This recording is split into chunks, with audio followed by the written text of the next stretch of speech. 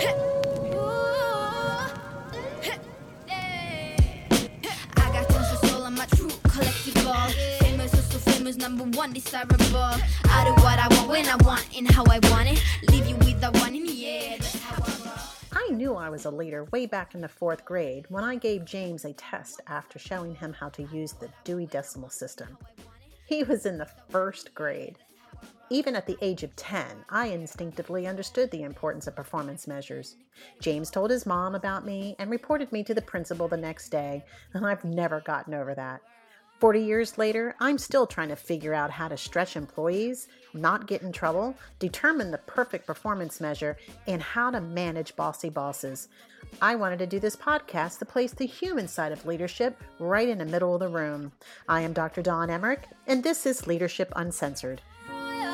Yeah, top of the world. When I hear him come like my fuse and then ba-bum. Later, see you later, I'm about to blow this up. Businesses must constantly transform and adapt to meet a variety of challenges, from changes in technology to the rise of new competitors, to a shift in laws, regulations, or even underlying economic trends. Failure to do so could lead to a loss of talent, stagnation, or even worse, failure. Change has a starting point and an end point, and right in the middle are our people. Business sectors are still responding to the prolonged COVID crisis, which has impacted and sometimes traumatized each member of our workforce in very unique ways. Countless stories of toxic work environments and people not being their best selves are surfacing in video blogs and HR complaints, just to name a few. Leading dynamic organizations through any type of change is difficult, and it's even harder when employees are experiencing high levels of emotional stress inside and outside of the workplace.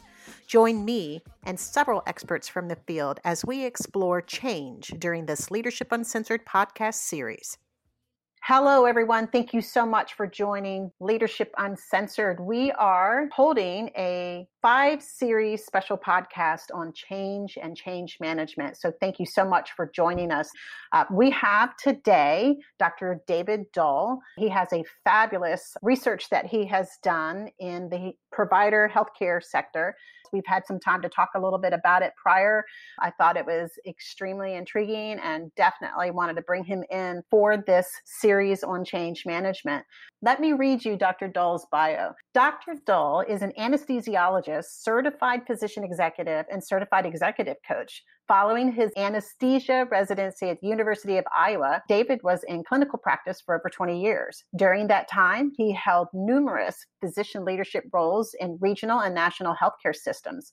Additionally, he was the president of the Michigan Society of Anesthesiologists, served on the Michigan Board of Medicine, and worked as a CLER site reviewer for ACGME. For the past 2 decades, he has worked with physicians and healthcare leaders to help them solve their most pressing problems and achieve their goals. Using frameworks developed over the course of his career, David has enabled physician leaders to implement strategic initiatives, improve clinical quality, enhance team communication, transition from clinical care to executive roles, and advance their careers.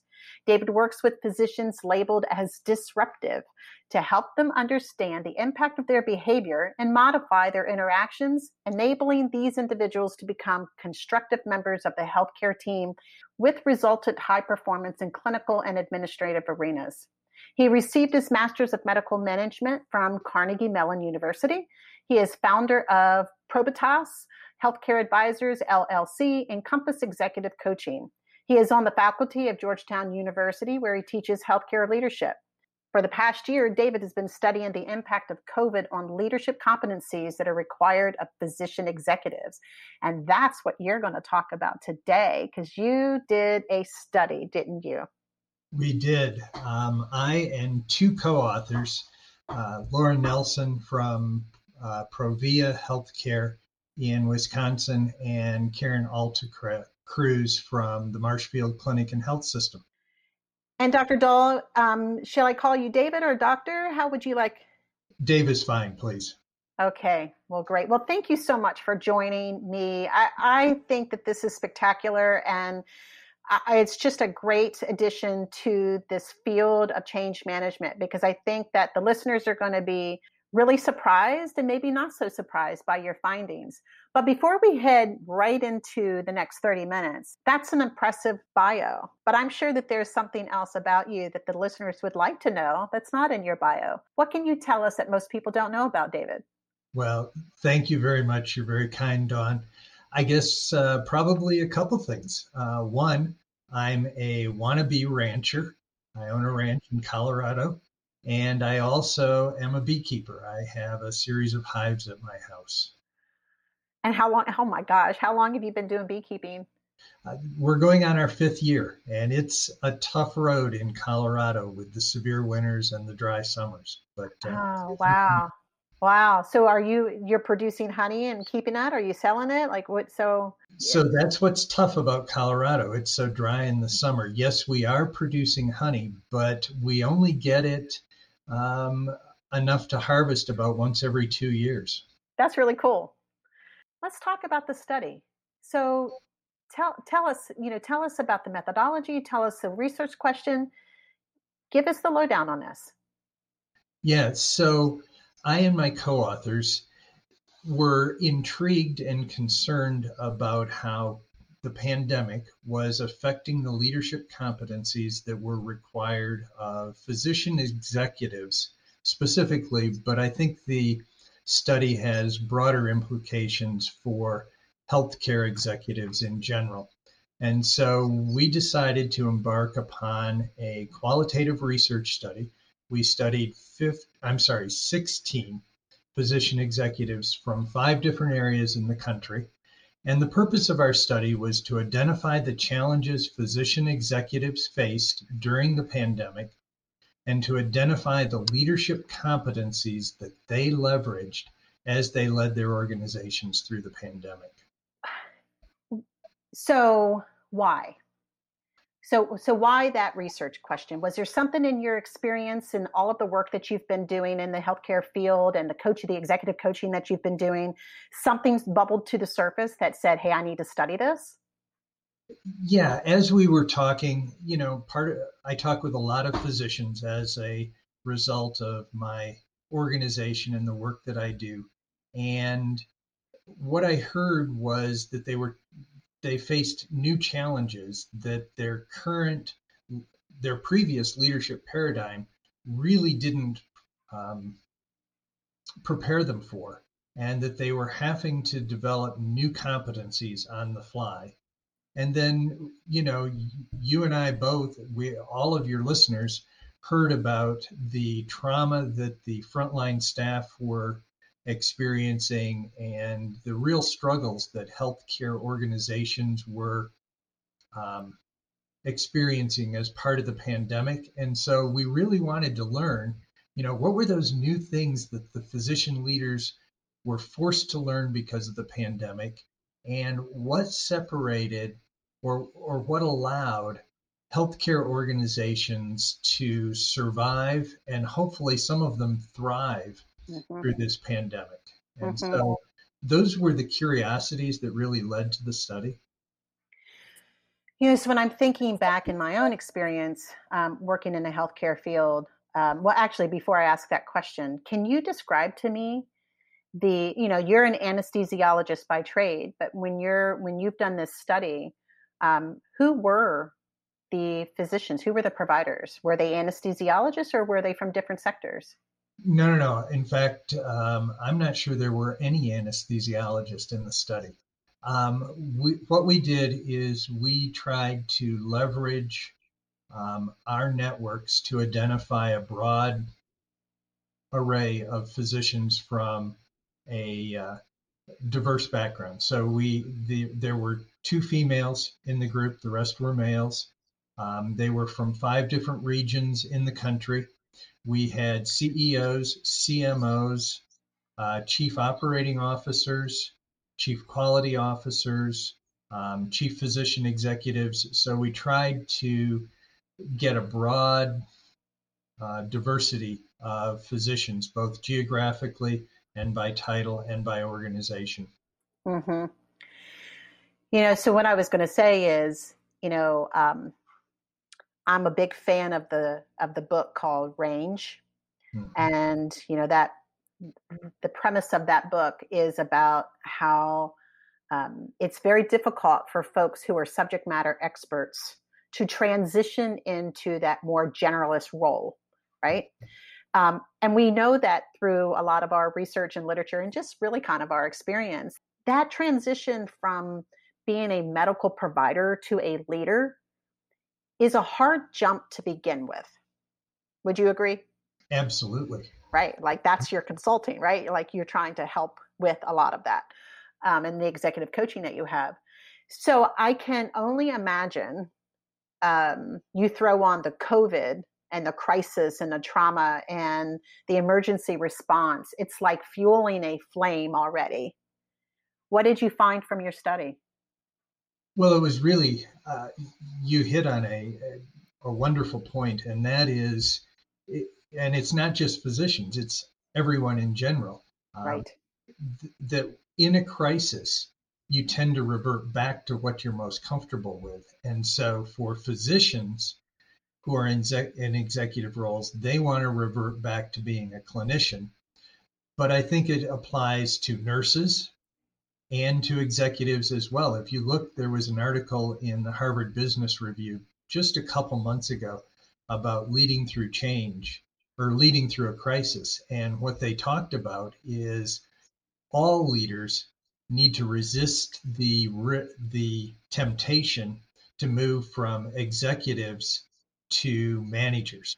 What were some of, so this is qualitative. So I'm going to be, I really am very interested. Now, you and I have not talked deeply about the results. You kind of gave me high level of what you found because we really wanted to use it, this podcast as a way for you to talk about your findings. But what were some of the interesting qualitative findings from this? So I think one of the things that was really interesting and surprising in kind of an unusual way is that effective communication is a foundational competency. It was identified as one of the top 3 competencies pre-COVID, early in COVID, during the chronic phase of COVID, and leaders believe it is going to be foundational going forward after COVID. But effective communication evolved into something very different from the pre-COVID phase to COVID and probably into the future. Huh. They talked about how pre-COVID communication was just essential. And they talked about having town hall meetings and doing walking rounds and one-on-one conversations with staff. And then they talked about how effective communication in COVID was absolutely critical, but it completely changed. No kidding. No longer was it about town hall meetings and you couldn't, could you? You couldn't do town halls. Exactly. And so they talked about how effective communication became Zoom meetings and electronic video communication, but then also how important it was to do those bullet pointed daily written communications and to make sure that there was a good cascade from the executive leaders down to the front line, because the executive leaders couldn't communicate directly with the frontline staff easily any longer. That's right. In the research it shows, in change management research, it shows that the 2 sectors within an organization, or the 2 groups of people within an organization that present the most resistance is your mid-management and your front line. And so if you know that going in and combine that with your communication strategy, you know then that if you are the executive and you're trying to communicate with the expectation that it gets pushed down, that doesn't work.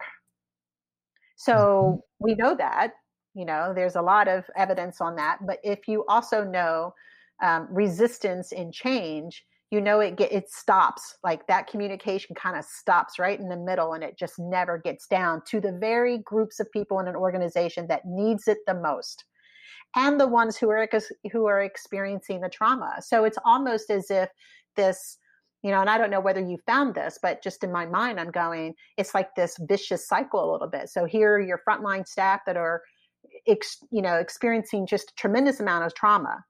The executive is trying to communicate in a COVID environment. It's not getting pushed down to them. And so the perceived absence of communication could be facilitating even additional trauma, right? Yeah, exactly. Yes. Fascinating. Yeah. The other thing that was really fascinating to us, and it was not directly related to the competencies, was the disaster management lack of preparedness for this kind of a disaster. And, you and I haven't I don't know about you, I hadn't done a lot of qualitative research, and this was one of the really fun, um, unanticipated consequences of our research. What we found is that organizations were well prepared for acute disasters, a tornado, a hurricane, but they were totally ill prepared for a chronic disaster. Mm-hmm. And the skills and the design of a incident command center are completely different for a chronic disaster than they are for an acute disaster. And so one of the things we heard repeatedly is that they had to evolve continually their incident command center and move it from, to use a running analogy, from running a sprint to running a marathon. Mm-hmm. And all of the leaders talked about how going forward, they're going to change how they do disaster preparedness. What were some of the responses that surprised you, David? You've definitely, and I love qualitative. In fact, I just did a webinar the other day that all of my change management efforts always include both a qualitative and a quantitative approach, always. And in fact, in some of the case studies that I've done, that if I had just done quantitative, I would have missed a ton of information. And so I always encourage people to do it. And so this is why I was so fascinated with your study. Was there this one finding or a quote that you can provide from the qualitative gathering that just really resonated with you? I think the one that really resonated was one of the chief executive officers said to me, physician leaders need to be taught that it's not always admirable to run to the fire. Huh. And that's what they're trained to do, aren't they? Exactly. And that's exactly what he said. He said, we're trained to run toward the fire. And, kind of associated with that quote was another one that says, you can't give what you don't have. And so I think the idea that for physician leaders and for healthcare leaders in general, in a chronic crisis, in a chronic disaster, it's really important to take time for self-help.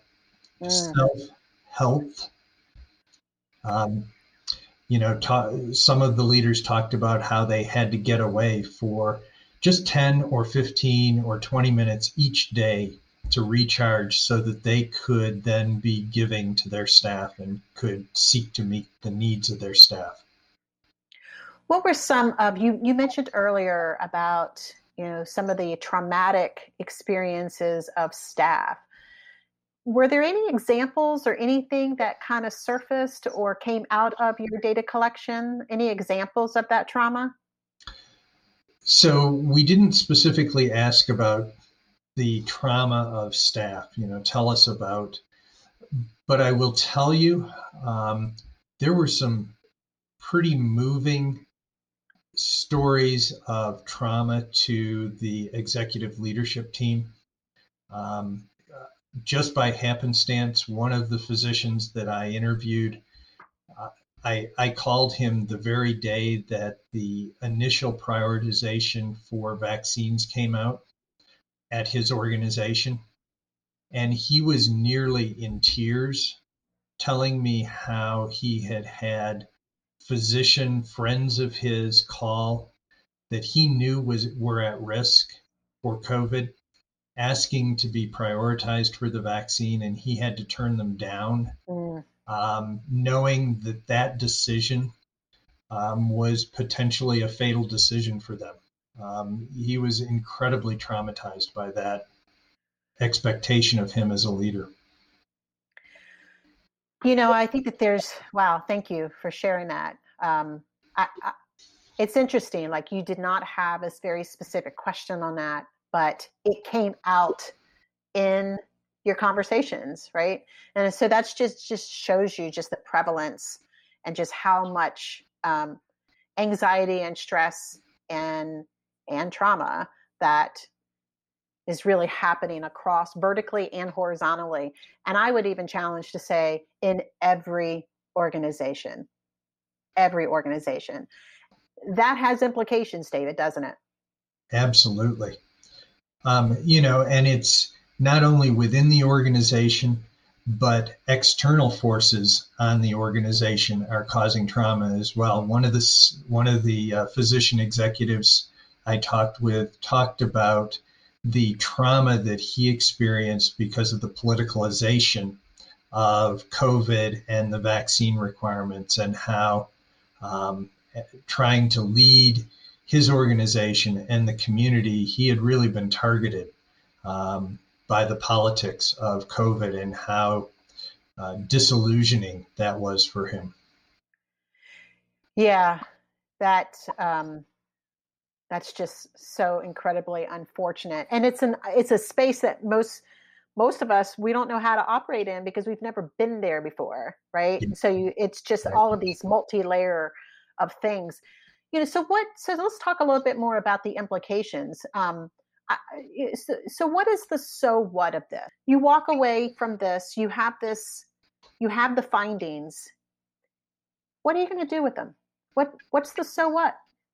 So I think the so what is, number one, kind of shame on us. We had H1N1 flu, which had the potential to be a pandemic.